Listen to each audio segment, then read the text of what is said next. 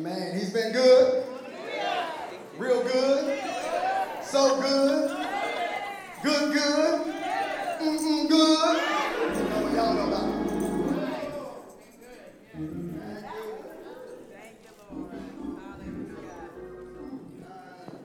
So confession time. Start off with a confession. Is that all right? That's all right. So confession time, when we first transitioned to doing praise service at the beginning of Bible study, I was struggling. Right? You know, you do something for as long as we did it. Right? Change is hard. Right? It was hard for me. I was just struggling. I was really struggling. But I'm going to tell y'all what, change is good. Because I don't know what I do now without starting out with a praise. It's just something about praise that just prepares our hearts to receive God's word. Right? And I thank God for the leader that we have and our pastor. Come on, let's give God praise for the man of God in his absence. Y'all can tell y'all, he's the real deal. I've spent a lifetime in leadership. So I've got to observe all levels of leadership, and I'm going to tell you, he's the real deal, and I appreciate God for him. All right, let's go ahead and get started. We're going to 1 Thessalonians. 1 Thessalonians, we're going to be looking at verse number 1. 1 Thessalonians, chapter number 1. Fun fact about the Bible, right? We know that the New Testament, 27 books, right? 27 books in the New Testament. Starts off with 4 gospels, right? It's one gospel from 4 different perspectives, probably a better way to say it. One gospel, 4 perspectives, Matthew, Mark, Luke, John. You go into then what they did with the gospel. And you know what they did with that gospel? They put it into, look at y'all, right? They put it into action, right? The Acts of the Apostle. This isn't just a knowing religion, it's a showing faith that we have. And so we go into the book of Acts and then we get into the epistles. All right, what's another word for epistle? It's a letter, right? It's like I write a letter to you, all right? To Sister Michelle, all right? From Mike regarding, right, the day, and we go into the body, right? So we got all of these New Testament letters that help us to understand, all right, the truths of the gospel. So we start off with all the Pauline epistles, and we know that Paul, what he did, he wrote to places. All right, so he wrote to Rome, he wrote to Galatia, he wrote to Ephesus, he wrote to Philippi, Colossae, right? He wrote to places, then he wrote to people. All right, so if you ever try, I used to struggle, right? It's like, which comes first? Is it Timothy or Thessalonians, right? I struggled, but then I remember, okay, he wrote to places, then he wrote to people. All right, and by the way, these places that Paul was writing to, so we're in the book of Thessalonians, Thessalonica. So all of these different places, why? Somebody put a hand up on this one. Why was Paul writing to these places? Anybody want to take a guess? Sister Michelle starts. Saw your hand up. They were follow-up letters to churches that he had begun. All right, follow-up letters, all right, to churches he had begun, because Paul, right, we know he was the Gentile. He's the Gentile. He was the apostle. All right, he was a Jew. He was Jewish, right? But he was the apostle to the Gentiles. And for extra credit, all right, put your hand up. What is a Gentile? Nobody in Sunday school class can say this, all right? What's a Gentile? All right, somebody tell me. Somebody, not in my Sunday school class, we talked about. Okay, Elder White. We were the Gentiles. All right, we were Gentiles, but somebody help me be a little more specific, right? No, Johnny, you was in Sunday school. All right, because there's 2 groups of people on the planet. Did y'all know that? It's only 2 groups of people. There's Jews and there's Gentiles. All right, so that's a hint. There's only 2 groups of people. There's Jews and Gentiles. Sister Deborah Ross. Non-Jews. All right, so we are non-Jewish. All right, everybody in this room, we are Gentiles, right? We are non-Jews, right? What makes you Jewish? Right? You had to be born Jewish, right? You had to come through the lineage, right, of Abraham, Isaac, and Jacob, and all the way down, right? We are non-Jews. We are Gentiles, all right? So we were really not a people group when it came to faith, right? We didn't have anything to do. We were the enemies of God. Everybody know that, right? We're the enemies of God, but now there's peace that we have with God. All right, so here Paul, he's writing these follow-up letters to these places that he visited, right? Because we had Peter, right, who had the Jewish ministry, and we had Paul, who had the Gentile ministry. So, Peter's ministry, Paul's ministry, and then what he did, he took that gospel all over the then known world, right? He's spreading the gospel. He goes on, all right, another Bible trivia question. We're just getting started here, Sister Diamond. Just getting started. This is just to kind of loosen us up right now, all right? She said, why are you picking on me? Because I love you. All right, so for extra bonus point, how many missionary journeys did the Apostle Paul? No, not you. Put your hand down. All right. How many missionary journeys? Somebody who really doesn't know. You want to take a guess? Lena, you want to take a guess? How many missionary journeys did Paul go on? You want to phone a friend? You want to ask Daz? What about, come on, what about Danielle? Ask her what you want to take a guess? What's a wild guess? How many missionary journeys do you think the Apostle Paul went on? 5? All right. Is she close? Yes, you're close. Not quite correct, but 3, right? 3 missionary journeys. So you were so close. I love it. Thank you, Danielle. Let's give her, come on. Encourage the young people. Encourage the young people. Thank you so much, Danielle. All right. Bonus boys. Don't worry. There was a lot of adults in here that didn't know the answer. All right. Just don't shake. Don't move. If you didn't know, just don't act like it.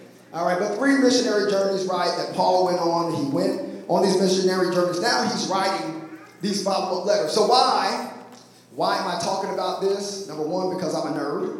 Right? I'm a Bible nerd. So that's number 1, Sharice. I'm a Bible nerd, and I love talking about the Bible. All right? But it's good to know this book. All right?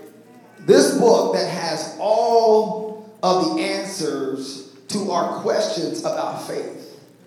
It's good to know this. This is the instruction manual for life. But Maddie, if you're anything like me, I got a DVD player. Some young people don't know what a DVD player is. How many people do not have a DVD player? How many people do not own a DVD player? Yes, I still have DVD player and DVDs. All right, so, do you have a DVD player? No, see, there you go. All right, Maddie does not have, that's my niece, y'all, by the way. Y'all know that? Y'all see the resemblance? That's my niece.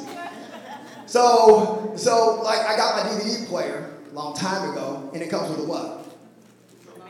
Right? It does. It comes with a remote. Yes. All right. And if I want to use that remote, I need to read the instruction manual. How many people read the instruction manual of the new things that you get?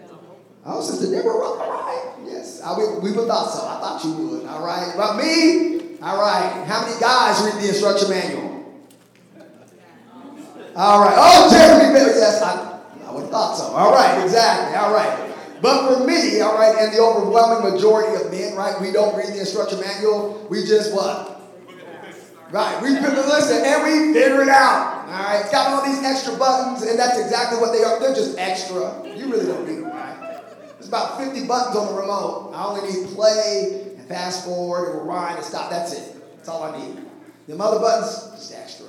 All right. But turns out, right, they're what? They serve a purpose. They serve a function. And that's the way it is with God's word. Right? We'll never know. You'll never know how to really live this life of faith unless you read the manual. All right? And it's all kind of obstacles to reading. First of all, spiritual warfare. Number 1, let me tell you, so I'm just on my whole Bible thing because I love the Bible. I love it. So I really do. Right, chapter, do I love it? All right, so, but I'm going to tell you, to me, one of the first obstacles to us reading our Bible is that we really don't read books. All right, do I have anybody that just reads outside the Bible? Anybody just read, like read novels? Brianna thought so. All right, anybody, all right, 2? Like literally, like there, Christine, maybe. So there's a statistic that most of us, once we graduate high school, college, whatever, we never read another nonfiction book for the rest of our life. That's a statistic. Google it. Might be right, might be wrong. But most of us, right, you think about it, you never read another nonfiction book for the rest of your life. So we don't read, period. All right, so then when a preacher like me says, yeah, read your Bible, you say, yeah, I'm going to do it, and then what? And then you don't. Because we don't read, right? It's a struggle to read. You don't do it. All right, but we know that that's not an excuse, right? So we know that I won't say it. Where is he at? Elder Bird? All right, Elder Bird. He's back there. All right, and that's my mentor. Did y'all know that? Yes, that's my mentor. Yes, we traveled all over the world together one time, but we did, right? We went all over the world, and we did. All right, so he's my mentor. It's good to have a mentor. So, but my mentor told me one time, I can't repeat it, you know what I'm going to say, right? But if you want to keep something from a certain downtrodden people that I can't say that starts with an N, but I can't say it. It's live. Put it in the book. All right, I can't say it. Nice, I just did. Nice people. You want to keep it from nice people? I'll let y'all figure that one out. All right, but it really, if you want to keep it from people, what do? You put it in a book.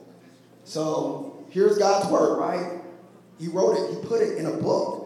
But if I don't read it, and I promise I'll be done with this, and I don't read it, and I don't read it systematically. So how we're typically, raised, brought up, we cherry pick. We got our favorite scripture. Who's got a favorite scripture? Who's got a favorite scripture? Really? That's it? Charity, you don't have one? You don't have a favorite scripture? Oh, okay, you just not answer. Okay, you just not answering. Okay, you're not paying attention. Gotcha. So I feel good as a teacher now. I feel like he ain't talking about that. You're rambling. You're talking about nothing. All right, so, but yes, Charity, all right, Charity, what's your favorite scripture? Psalm 100, all right. You want to share it? You want me to look it up? Hold on. Let me borrow Psalm 100. It's a good one.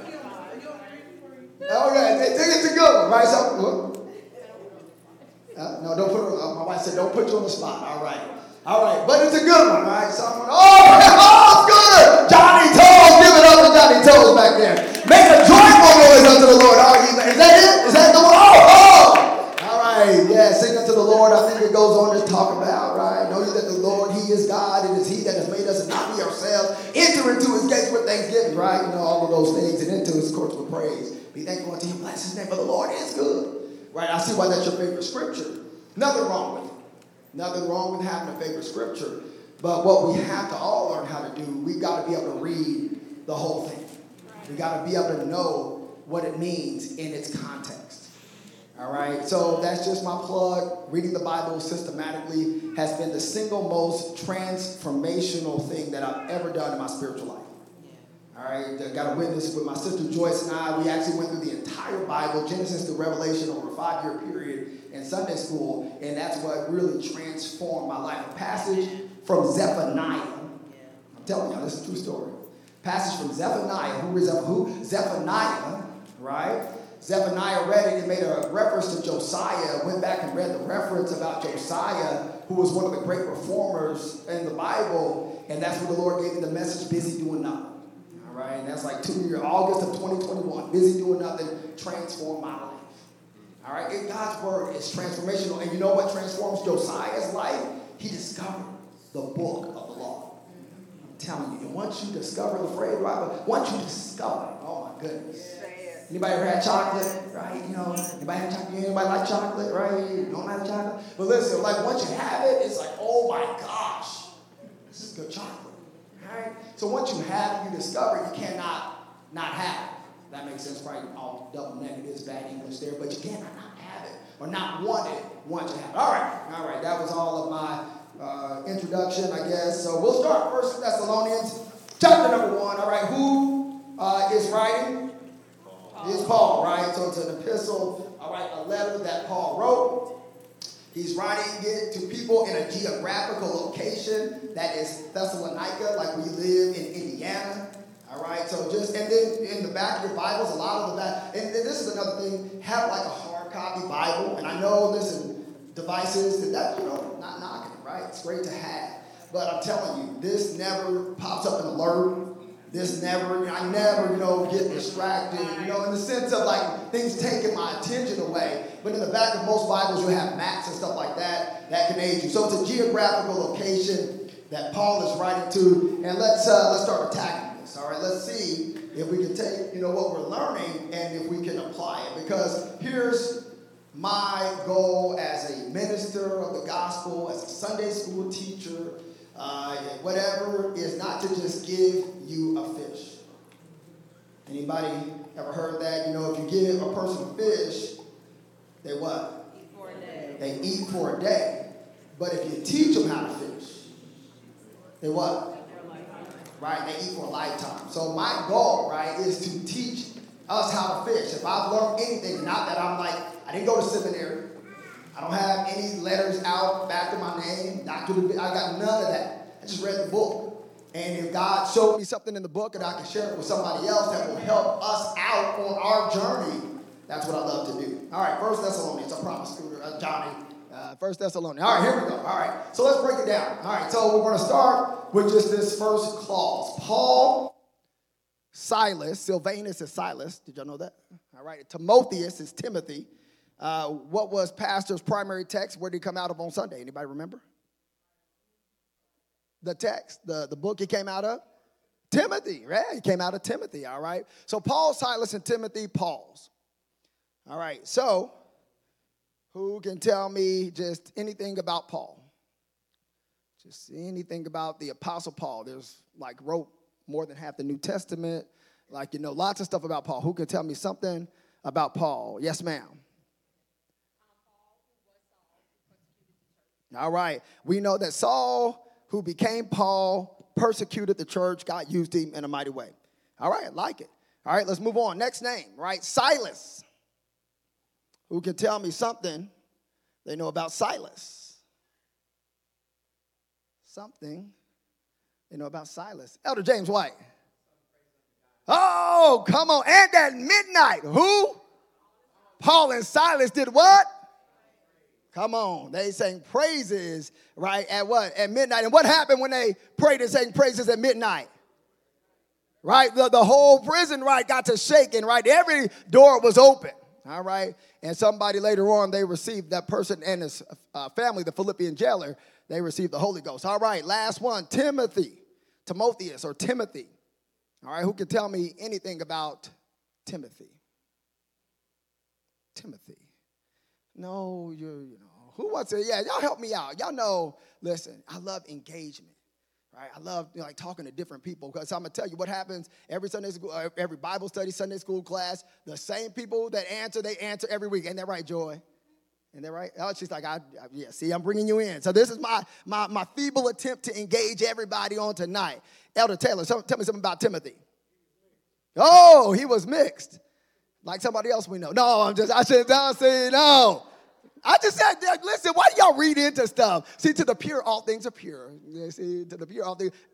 Yes, sir. Yes, he was going to be a bishop. There you go. Timothy answering about Timothy. Come on. All right. Hey, and cool fact, y'all know this, right? So his name is Timothy. His son is 2 Timothy. And his other son is Titus, right? Y'all know that's in the Bible. Did y'all know that? Timothy, Titus. Did y'all know that? Well, now you do. There you go. All right. There you go. Fun facts, right? See, Maddie, you learn all kind of stuff when you come to church. All right, so Timothy, yes, he was going to be a bishop. Paul called him his son in the gospel.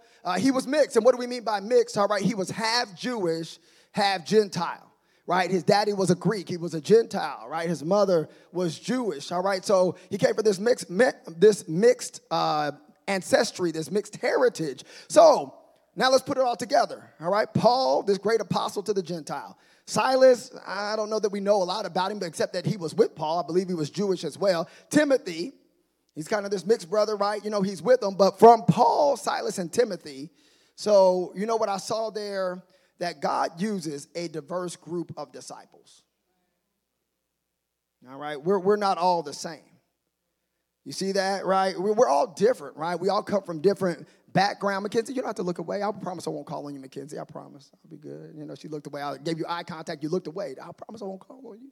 But listen, what happens is that God will use a diverse group of disciples, and we're all different. Do we agree? Shake your head, yes, right? We all came from different walks and different backgrounds and different upbringings and all that kind of stuff. And look around you. Guess where you're at? You're in the church. So here's what we have to do as God's people. We shouldn't just always highlight our differences about what I don't like about you and what you don't like about me, but we should do what? Right, we should embrace our differences, all right, because that's really what's going to continue to make this church great. It's not that we're all uniform and we're all doing all the same thing. It's because we're different, all right? And listen, and wherever we might rub each other the wrong way, let's give each other the G word, grace. So here we are, all right? So they're opening up this letter, right, unto the church of the Thessalonians, which is in God the Father and the Lord Jesus Christ.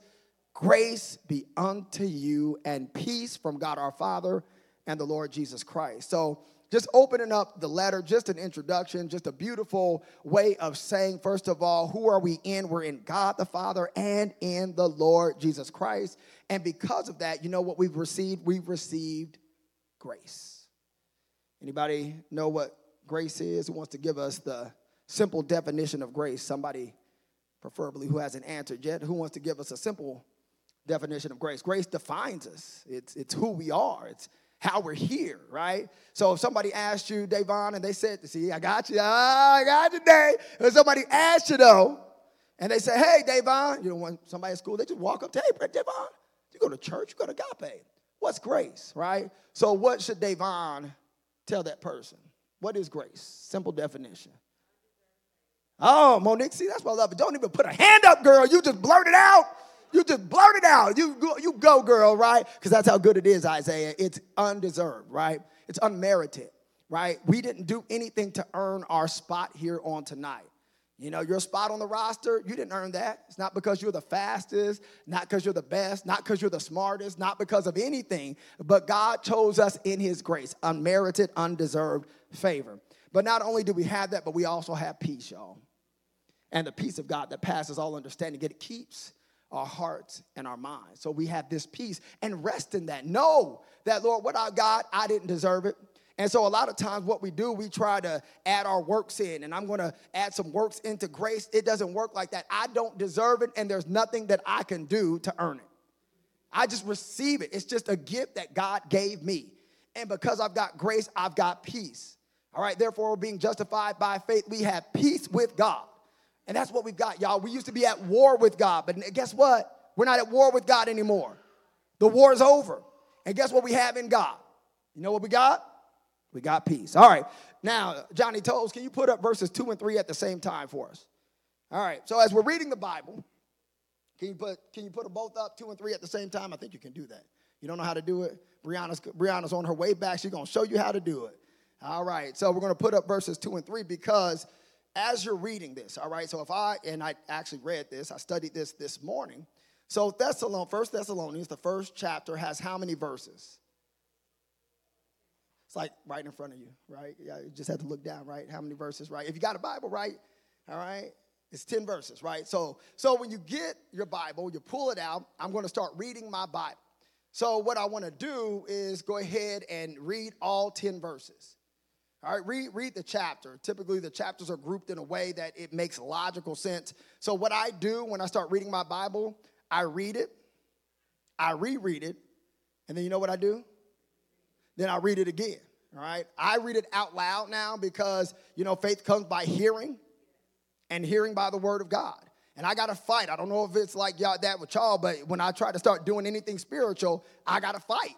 So I got to fight to keep my mind focused. So I read it, I reread it, I read it again, I read it in a different translation. When I do those things, okay, now I'm beginning to get an understanding of God's word. So now I've read the whole passage.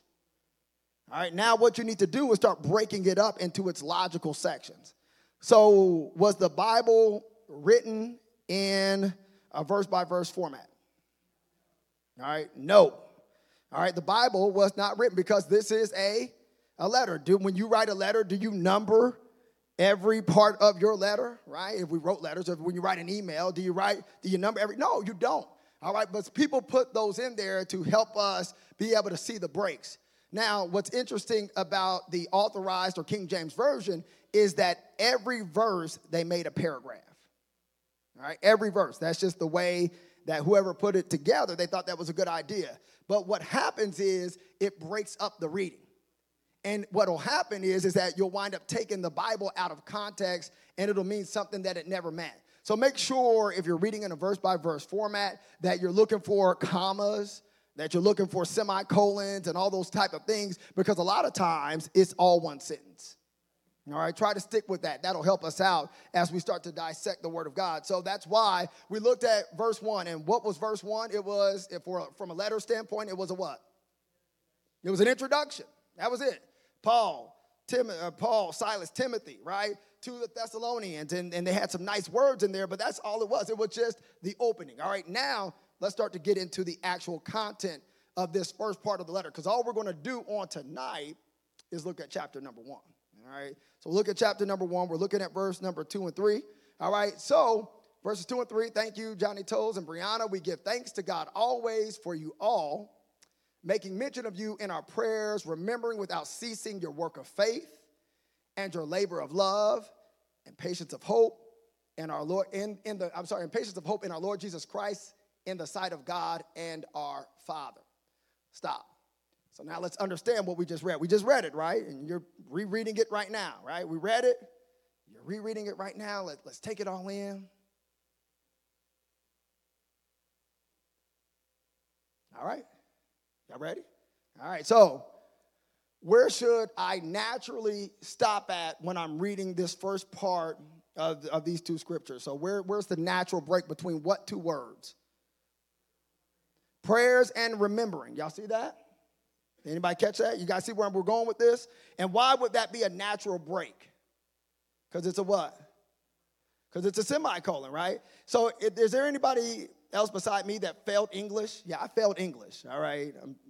Probably a couple times, all right? So it took me a long time to really start getting the Bible, all right? So I'm just telling, because I didn't know about a semicolon and apostrophe and all that kind of stuff. Yes, Aaron, I was dumb as a box of rocks. I promise.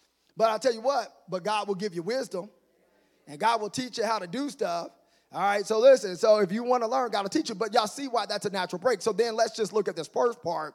All right, we give thanks to God always for you all, making mention of you in our prayers.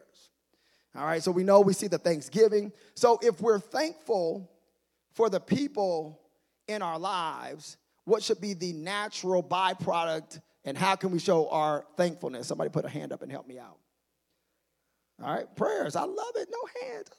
I love it. All right, so yes. All right, so because, listen, if I appreciate the pastor, all right, I should do what for the pastor?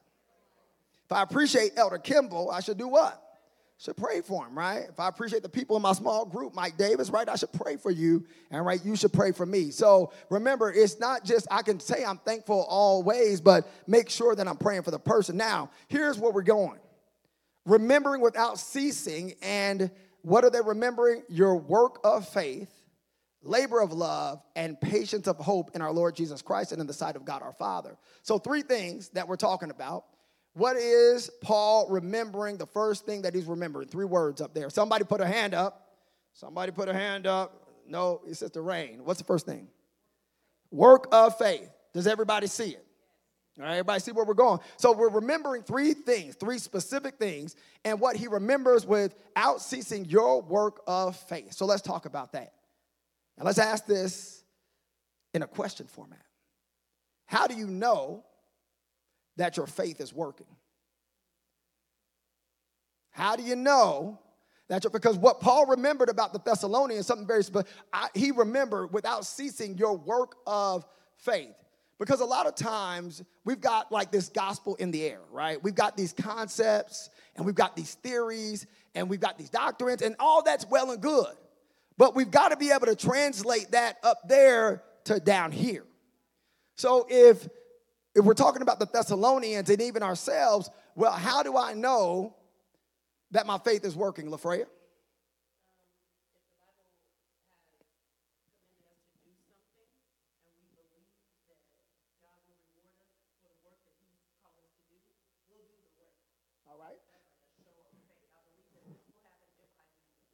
All right, faith in what? Let's define that.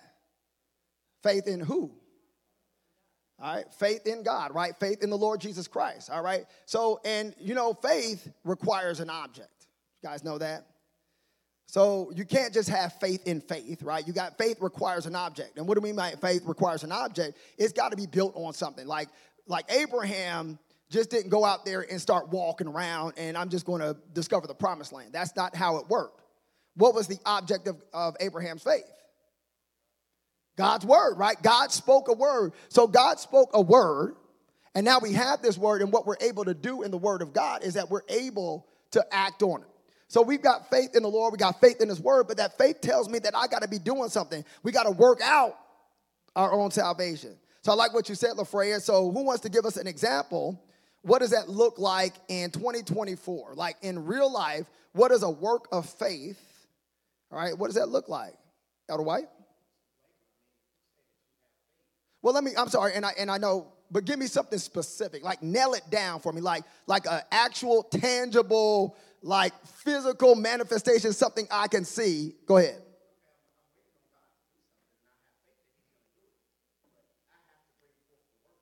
Yeah? And what does that mean? So, Tasha, go ahead. Tasha, Rain, this is you, right? Okay, all right. Want to make sure your name didn't change. Okay, go ahead.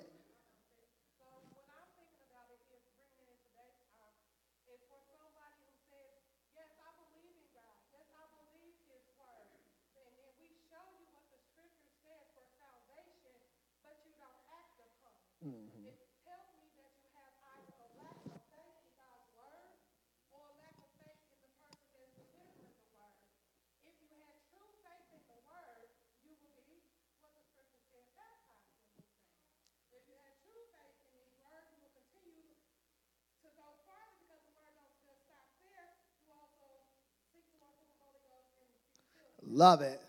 I love it. And y'all get where she's going, right? It's anything you say you believe, you're going to act on it. All right? If I believe, and I do, that my job is going to pay me, what do? I go to work. All right? So that's great what you're saying, and you're right. So when I'm dear souls down here at the altar, and we're telling them about Jesus, and we're telling them about repentance and baptism and receiving the Holy Ghost, and then they respond in faith, right? Right? They've heard the word from us, the word of God from us. They respond in faith. That's great. That's what it looks like. All right? That's what it looks like for unbelievers. What does it look like for believers, right? Give me an example of a work of faith. Brandon, and I see you, Elder Taylor.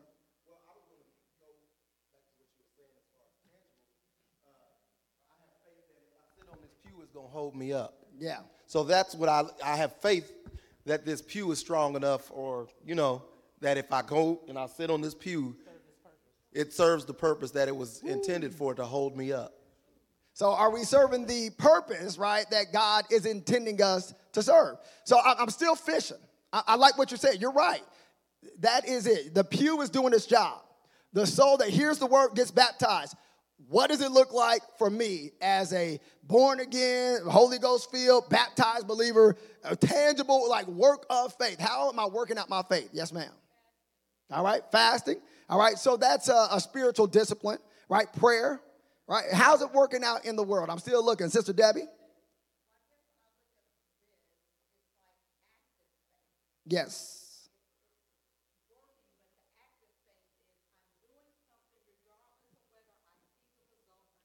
What's the something? Give me an example of something.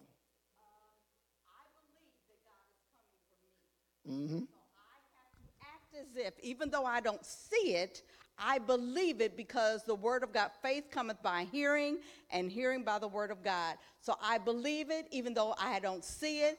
I might not see a way out, but I believe God based on what I have heard. I love it. I love it. Y'all are giving me everything. And this is all good. I still don't know, how I'm acting it out. I don't know, you're right. I get what we're saying. And see, this is what we call the gospel in the air, right? What we're saying, I'm telling you, Brandon, what you said about the pew and what you said about, how and the spiritual disciplines that we're practicing. But how am I working out my faith? Because it was in the world of Thessalonica. There was something tangible that people in Thessalonica saw, and we'll talk about it here in a couple minutes, that they said, man, those people are working out their faith. And I'm going to tell you, we're thinking we're overthinking it. How about that? Think less. Think Lord. Elder Taylor, yes, sir. How are you working out your faith? Well, okay. Your question is kind of multifaceted. Yes, thank you. I'm struggling to really wrap my mind around what you're asking. But when you said earlier about the tangible thing, the example that I could use, some 30-something years ago, God spoke a word to Bishop Burt. Right. And now we're sitting in a place, this is a manifestation of what was spoken to him. Even though he's passed off the scene, we're still seeing the fruits of what God spoke to him all those years ago. I love it. Aren't we bearing the fruit? I love it. Thank you, Elder Taylor. Thank you. Because you're right. I can be very confused. I really can. Ask my wife. I'm very confused. And sometimes I don't know what I'm talking about. But listen, and I love what you're saying. And that was how Bishop Burt worked out his faith. God spoke a word. He started a church in the basement of his house. We all know the story. How that's great for Bishop Bird. How are you working out your faith? How are you doing it? I got how Bishop did it. And I got how Abraham did it. And I got how they did it in Thessalonica. How are people, when I went to UPS today and I was working, how was I working out my faith in a way that other people, they saw it, they heard it, right? I did something with it. All right, what's a way that you are working out your faith in the present tense? Don't overthink it because you're already doing it. You might just not realize that you're doing it. Hold on, Elder White. I'm going to get your daughter first.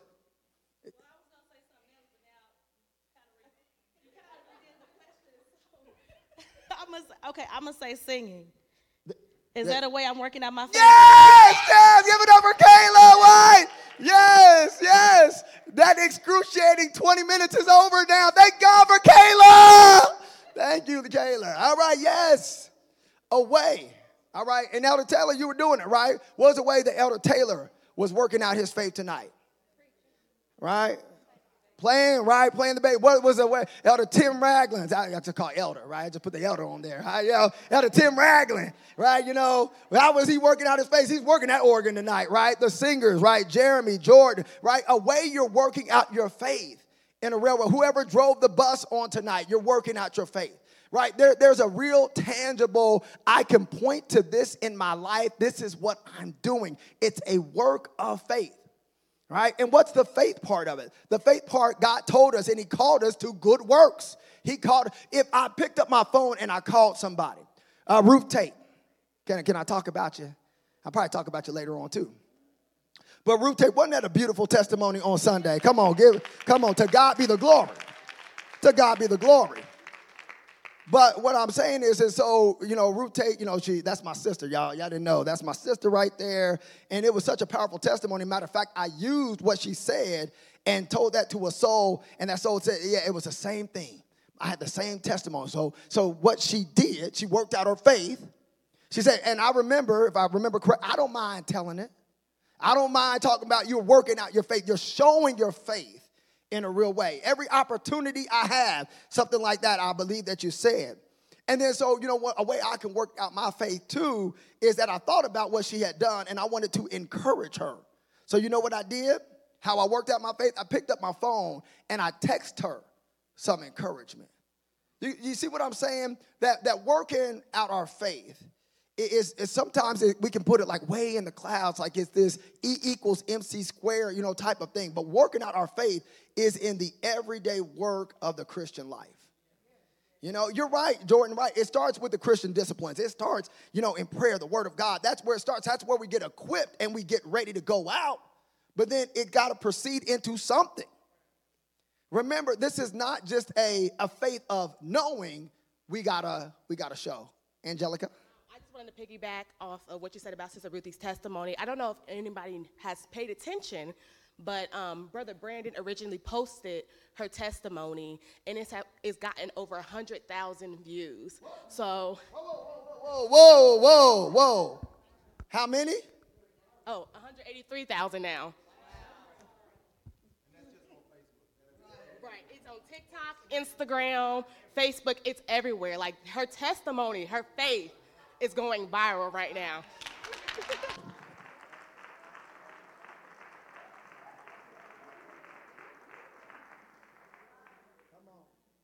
But you see what we're saying?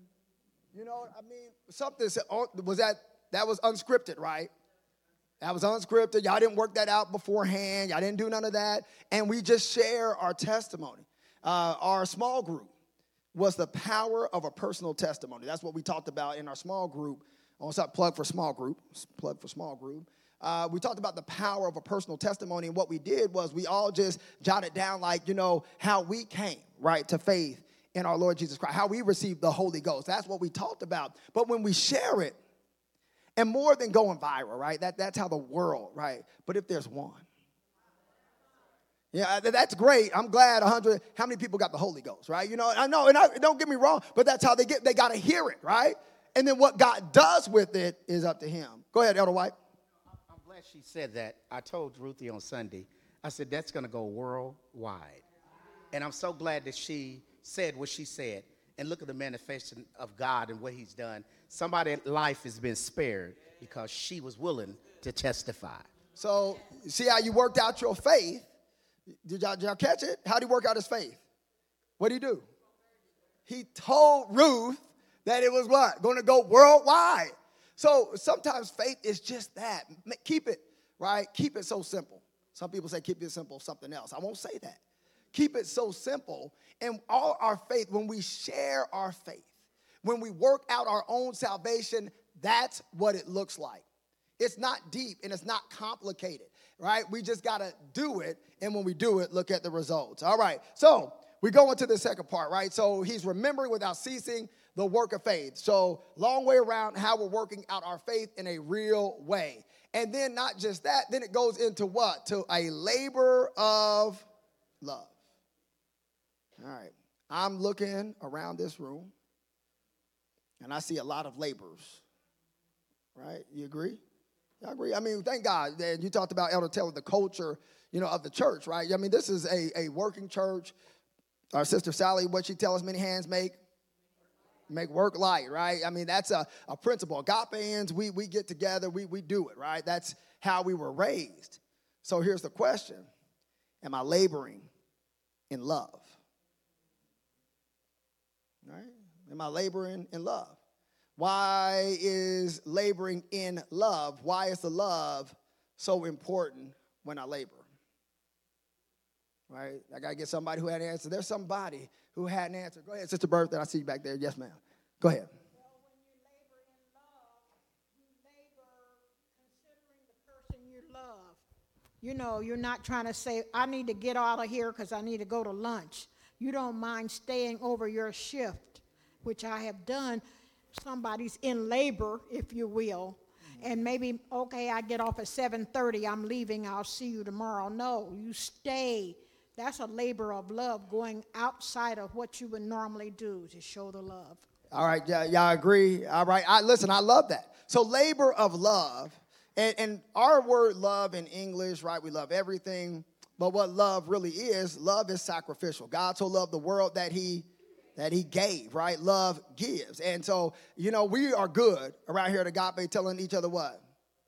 I love you, right? That's great, right? Words of affirmation. That's somebody's love language. But you know what God's love language is? It's not so much words of affirmation, although I don't think that he minds that. He wants us to praise him. But if it's just words of affirmation, we're missing the mark because it's acts of service. Now, I can say I love God, but here's the problem. What can I do for God? I mean, really, what can I do for God? If he was hungry, he wouldn't tell me, right? If he was thirsty, needed a drink, right? God is a spirit, right? So what can I do for God? So you know how we work out our love for God is by loving people. When I love God with all of my heart, mind, soul, and strength, then I've got to love my neighbor as myself. And love is sacrificial. And I'll tell y'all my story, and then I see your sister Rain. So I've been married. My wife and I, we just celebrated 27 years of marriage. To God be the glory if it had not been. So my love language is words of affirmation. And so because that's my love language, that's what I tell her all the time. Oh, I love you, I love you, I love you, I love you, I love you, I love you, I love you. My mother, y'all know Jessie Jones. If y'all knew Jessie Jones, she was a lover, all right? We were smothered with love, right, all our life. So I love, right? Love. And that's not my wife's love language. So hers are acts of service. Well, guess what? I'm going to do it, but I'm going to do it when? Later. Just later. I'm going to do it later. But what happens? Later never comes. And then she's looking at me cross-eyed. And it ain't good, right? So 27 years, right? So you learn some things as you go along the way, right? So what I learned, if that's how I primarily show that I love her, right? And I do all the things I should do. I'm a man. I should go to work, right? I should bring home the money. I mean, sometimes we want a pat on the back for stuff you should be doing anyway. I'm a guy. God made me a man. So that's what I do. I'm supposed to do those things. There's no real big deal in that. I'm supposed to do it. And so what I've learned how to do is that when my wife says something to me, I got to do it right there. So yesterday, my wife, she's doing a recipe on the computer. She prints it out. The printer's out of ink. All right, so normally the printer will be out of ink for the next 6 months. All right, it's out of ink. Yeah. It's just out of ink, right?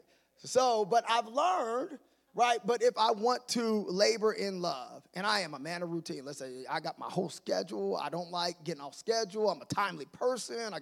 But you know what I did on yesterday? I broke my routine, and I broke my schedule.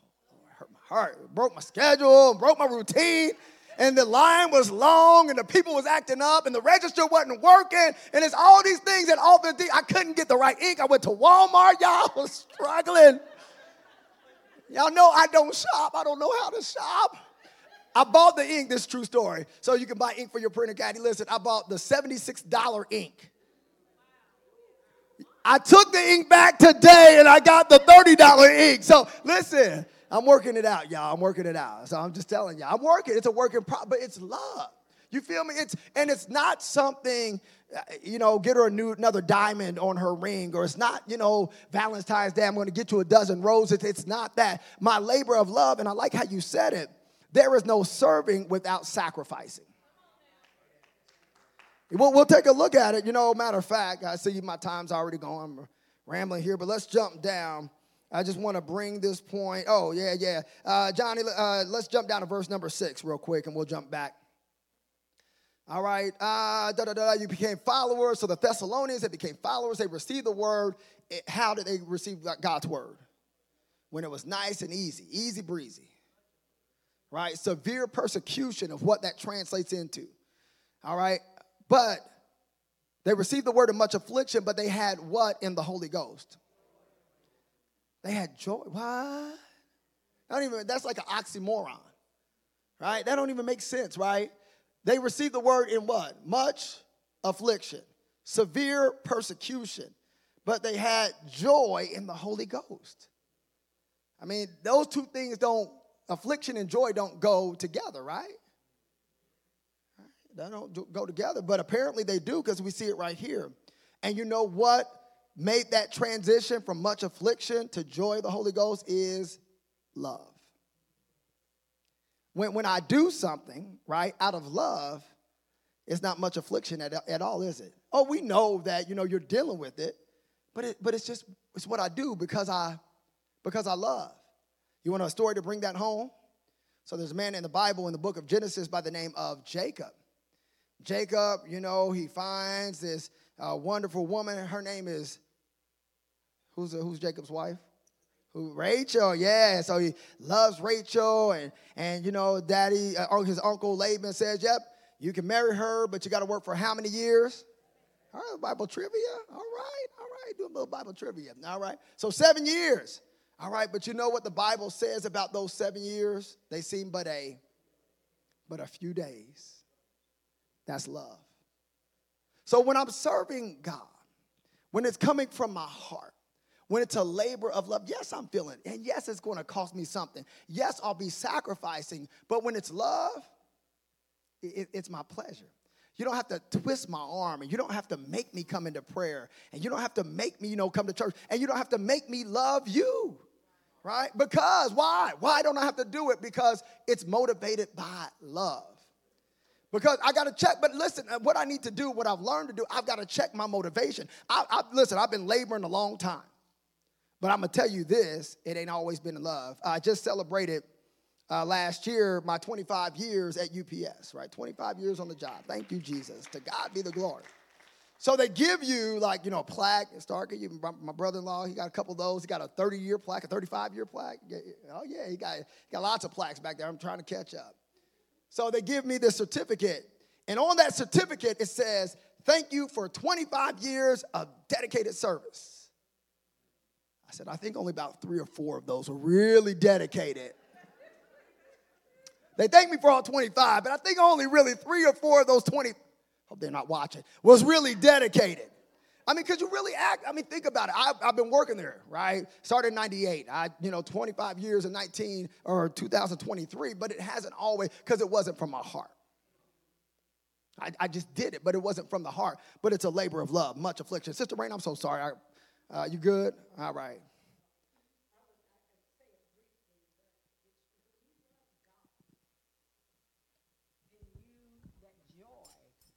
you have the joy to love in spite of. Yeah.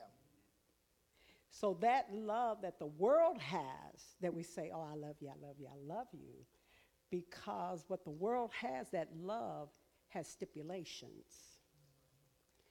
But when you love God and you have given yourself to him, then whatever happens, you love in spite of, and you can sacrifice, and it doesn't matter. Come on, I love it. Come on, give God some praise on that one.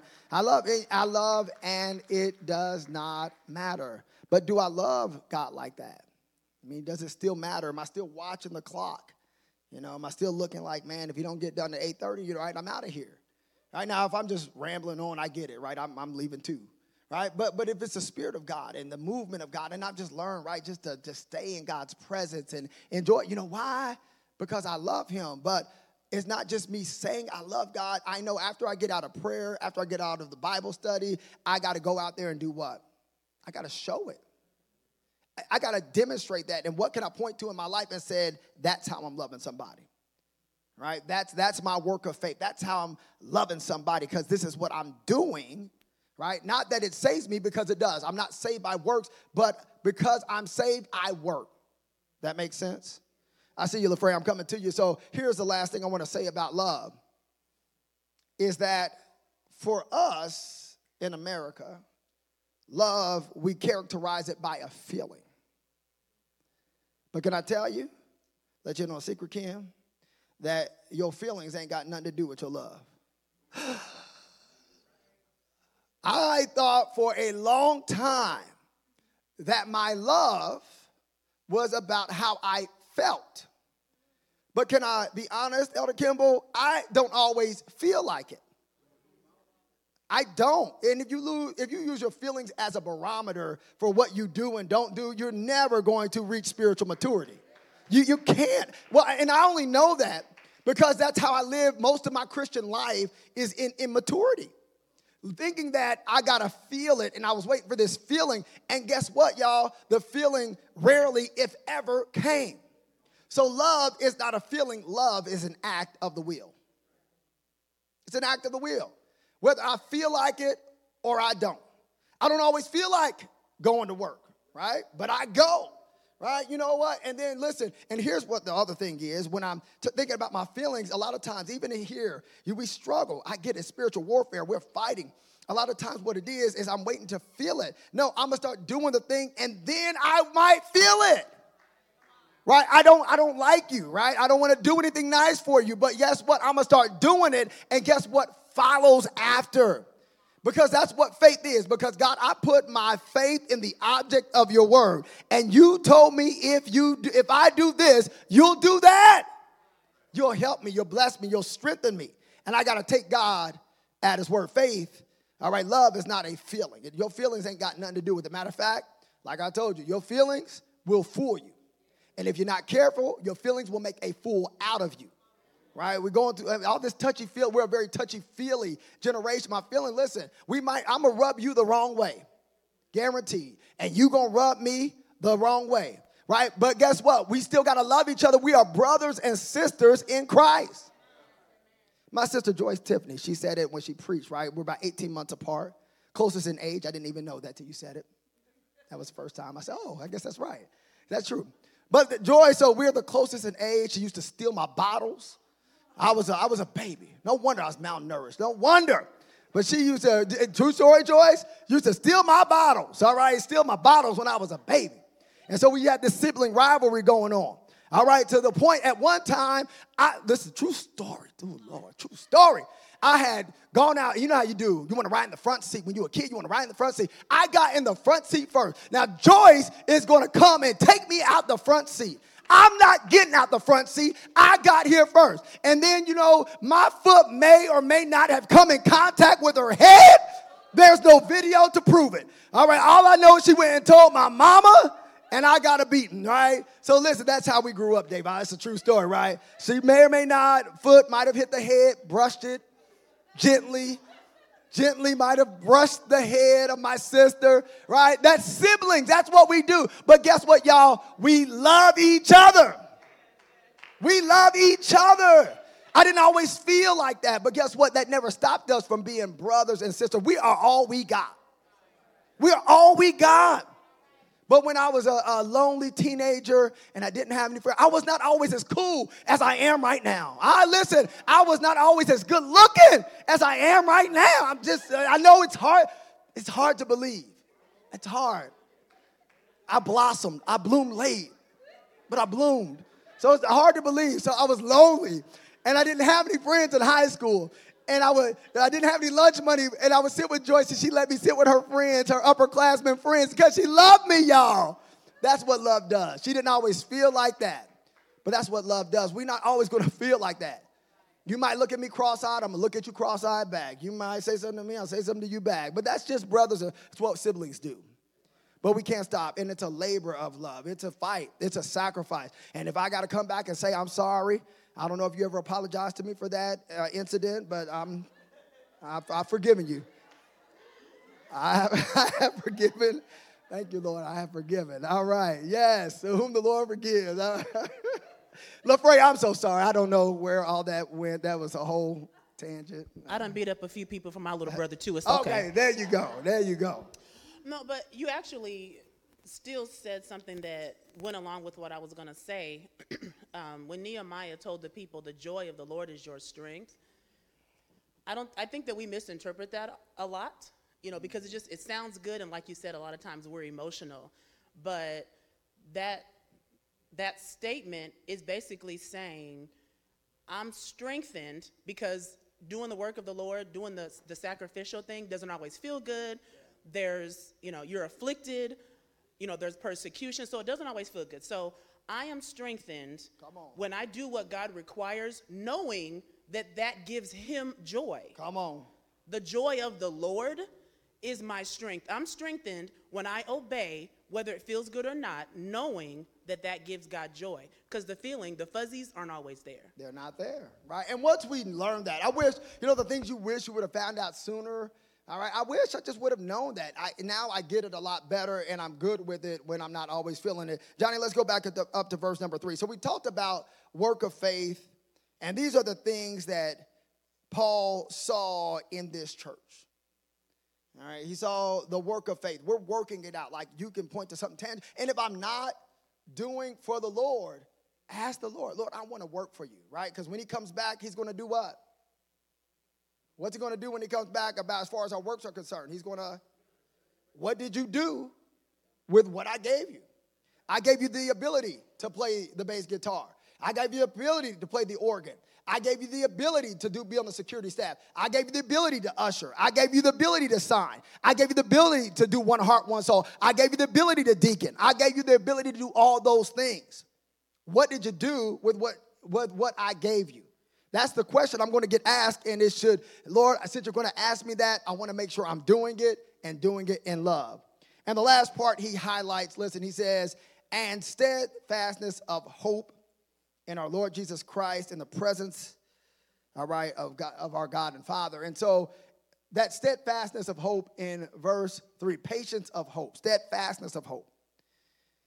So there's a scripture we like. It says, be steadfast, unmovable, always abounding, right, in the work of the Lord. I think that's 1 Corinthians, so right. But that's what we have to be. We have to be steadfast, but here, steadfast in hope, all right? The steadfastness of our hope, it really comes from the fact that we're in Christ. And the hope that we have, Lord, that whatever I do, whether I feel like it or not, but I'm going to do it, I've got the hope, Lord God, that you're going to turn and make it good. Let's go ahead and get into a couple more of these verses here before we wrap it up on tonight. All right, Johnny, if you could put up verses 4 through 7. All right, so that's all was one passage. All we did was verse 1, all right, which was anybody remember what was verse 1? The introduction to the whole letter, right? It's 5 chapters in Thessalonians, 5 or 6? 5 or 6, 5 or 6 chapters, Thessalonians? You don't know? Okay, early says 5. All right, 5 chapters in Thessalonians. All right, so here we are. We're just at the beginning of the letter. But you see how good it is? I mean, we're just starting, right? And we're just looking at just different parts of it. But I'm telling you, God's word is amazing. So 4 through 7, here's just what I want to look at, right? Knowing, brethren, beloved, your election of God, all right? For our gospel came unto you not in word only, but also in power and in the Holy Ghost and in much assurance, as you know the manner of men we were among you for your sakes. And you became followers of us and of the Lord, having received the word in much affliction with joy of the Holy Ghost, so that you were in samples to all that believe in Macedonia and Achaia. That's a mouthful, right? But that's the whole passage. If I want to understand it, I really need to understand the whole context. So here's what it is, our gospel. All right, our gospel. Anybody want to give me the 30-second explanation if somebody asked you what is the gospel?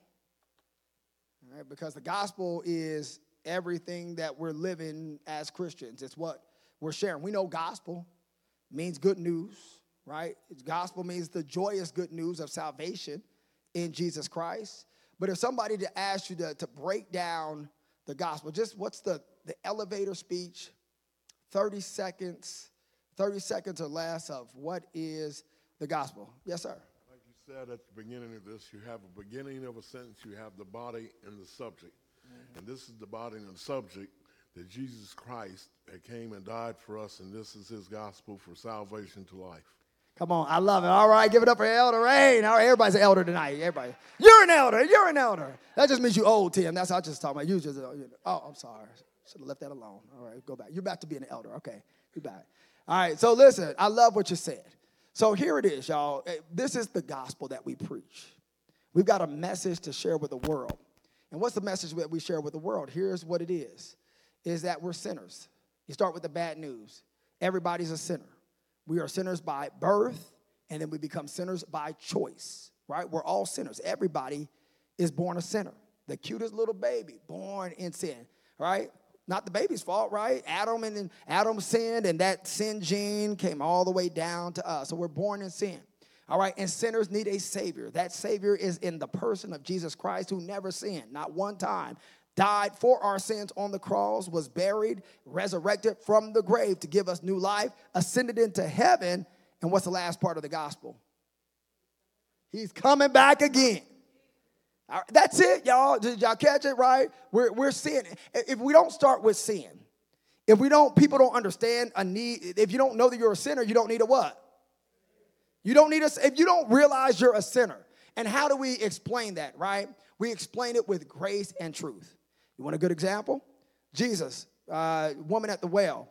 All right, so how does he start that whole conversation with that woman at the well? What does it start with? Ask her for a drink of water, right? Did he start with her 5 husbands? Right? Did he start with the 5 husbands and the one you with ain't your husband? Did he start with that?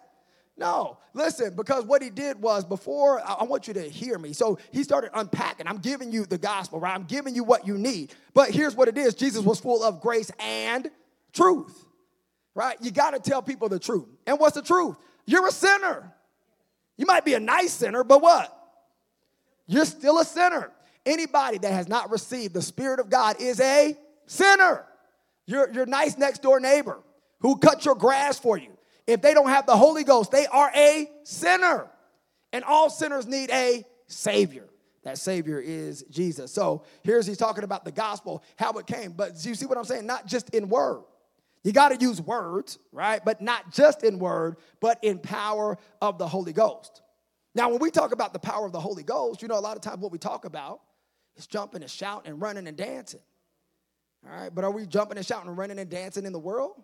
Right? No, right? But your power of the Holy Ghost goes back to what we said, your work of faith, your labor of love, your steadfastness of hope. That's what it goes back to. And when you see people see the gospel, they don't just hear the gospel, right? But they need to see the gospel. When Jesus had John the Baptist's disciples come up to him, are you the one? Or do we look for another? Then Jesus preached a sermon to him, Anisha. Is that what happened?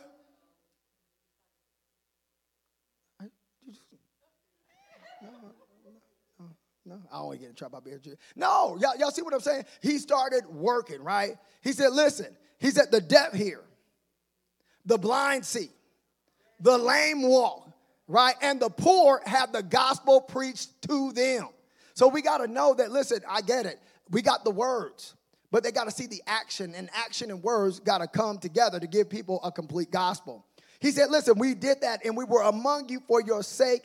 And then what happened when they shared the gospel with the people in Thessalonica? What happened? Which becoming a follower means what? They received the Holy Ghost because they saw it and they heard it. So we got to be able to articulate like Ruth did. How many views? How many views? I was teeing you up. You're supposed to help me out. You're supposed to be on cue. We're gonna work on that after Bible study. But listen, 183,000. Power of personal testimony. Because you know what? And especially people that they heard it. But what do we see in Ruth? Oh, we see it. I don't just hear Ruth's words. I see your life. And now, Ruth, are you perfect? Do you dot every I? Do you cross every T? Do you walk on water? No. Okay, all right. Do you struggle sometimes? Do you sin sometimes? Do you have to ask the Lord to forgive you? Do you have to repent, confess, forsake? And you still got 183,000 views. Yes, sir. My point, y'all get the point, right? We're not perfect people. We're people that have been saved by grace that need to look. But when we start sharing our personal testimony, when people see the Holy Ghost, when we're working from that labor of love and that work of faith, it's going to make a difference. Like Pastor told us, when he's doing all the work, you know what he told us? Trust the process. God's process, we don't overthink it. It's not that hard. All you got to do is be you. You're the only you can be. But just don't be ashamed to just live it. I'm a Christian. It's who I am. I saw you, Brianna. I've got 5 minutes. Listen, I'm in my office today, and I got a Bible in my office. And it's not just a prop, like look at my Bible, read my Bible. Bible's sitting right there. You know, one of the senior maintenance mechanics comes in. Bible sitting right there. Me and him having a conversation. Cool. Then my boss comes in. Right? My boss comes in, and my Bible's sitting right there and right front and center on my desk. I hear you, Elder Kimball. All right, Elder Kimball. All right, my Bible's sitting right there. Right? I'm not ashamed of the God. Romans 1:16. Come on, Lecrae. Come on, KB. Now, Romans 1:16. All right, we 1:16. We are not ashamed of the gospel of Jesus Christ. It is the power of God unto salvation to everybody that believes, to the Jew first and also to the Greek. For therein is the righteousness of God revealed from faith to faith. As it is written, the just shall live by faith. I'm telling you, it works. And I'm going to tell you, Bree, I see you. But I'm going to tell you, so 3, Paul, Silas, Timothy, this mixed group of folk, right? This motley crew of people, they got together. Paul, Silas, Timothy got together. They transformed the people that were living in Thessalonica, somewhere over there in Greece area. But you know what happened to the people in Thessalonica? They went out and started spreading the gospel everywhere. It went all the way out to Macedonia and Achaia. Matter of fact, so many people heard it. He said, we don't even got to tell people. They've already heard it from you. What are they hearing from us? What are they hearing from us? It's not just, I love that we can be here in the sanctuary. But if I'm not out there, if you don't see it and hear it from me, I'm not just a nice guy. It's not just because I don't know me by what I don't do, because I don't drink and I don't smoke and I don't cuss. That's not what makes me a Christian. What makes me a Christian is the life, the death, the resurrection, the ascension, and the soon coming of our Lord Jesus Christ. And I want you to know that from me. And every opportunity I get, I want to tell you about it. I want to tell you about it. B, I'm sorry. Go ahead. 1 Corinthians 4:20, you just made me think of it. The KJV says, for the kingdom of God is not in word, but in power. I like the translation. For the kingdom of God is not just a lot of talk. It is living by God's power. Listen, can y'all tell that I'm wordy? Can you tell? Sister Jody, can you tell that? You don't really know me, right? But can you tell I'm a wordy person? I like to talk. All right, yes. Ask my wife. I like to talk. Wait, first thing in the morning, I'm ready. Let's go. She's had to impose times of silence. She's like, can we not? Can you give me a little bit? Can we not talk? I love to talk. Can you tell? I love it. I love to talk. like a little puppy when I wake up. Come on, shut up, come on, let's talk. No, it's like, what do we have to do? We just talked before we went to bed. We slept and woke up. What do you have to talk about? I want to talk about my dreams. I want to talk about life. I love you, I talk. All right, I'm the talker, she's not, all right? Lord knows how to put us together. She just listens and nods a lot, so I don't know. But listen, I love to talk. It's great, right? I'm glad that God equipped me. It's good, right? He made me a minister, right? He uses what he gives us. But here's my thing, right? If I love to talk, here's what I want to do. Let's give them something to talk about. Y'all know that song? I don't know, it's probably not appropriate, but but let's give them something. But what we should be doing in this world around us, let's give them something to talk about. Let's give them talk about, and something we're going to have them talk about is Jesus.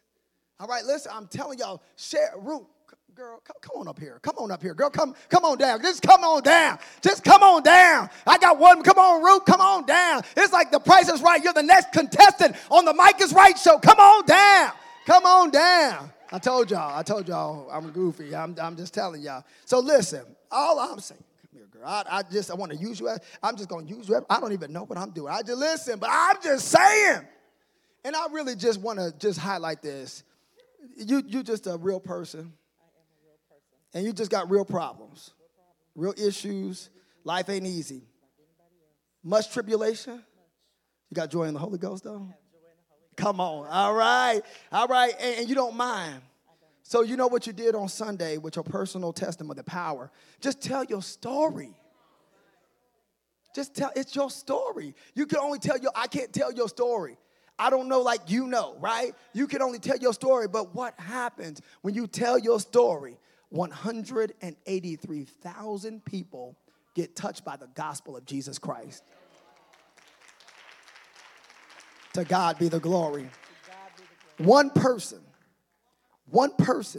told their, ooh, girl, you about to get me going. Don't get me going. Woo! One person told their testimony. And I don't think their testimony, just because you can't say it right, you can't get your words out right. We're not no. Come on, we ain't no professional.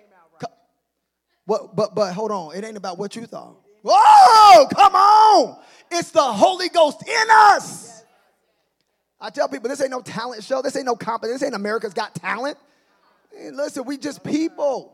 So I just praise God. But listen, and if Ruth, who's just a normal person, average, everyday, ordinary Jane. And I'm just an average, everyday, ordinary Joe. And we listen and we can share and begin to share that. We never know where it's going to go. Come on, give God some praise. Come on, I love you. Thank you. 183,000. Come on and give God some praise. Bible study's over. Come on, that's right. 183,000. I'm going to tell them all about Jesus. Come on. I love it. Listen, let's all stand. We're going to have a word of prayer. And we're certainly going to invite anybody down to the altar that is in need of that gospel.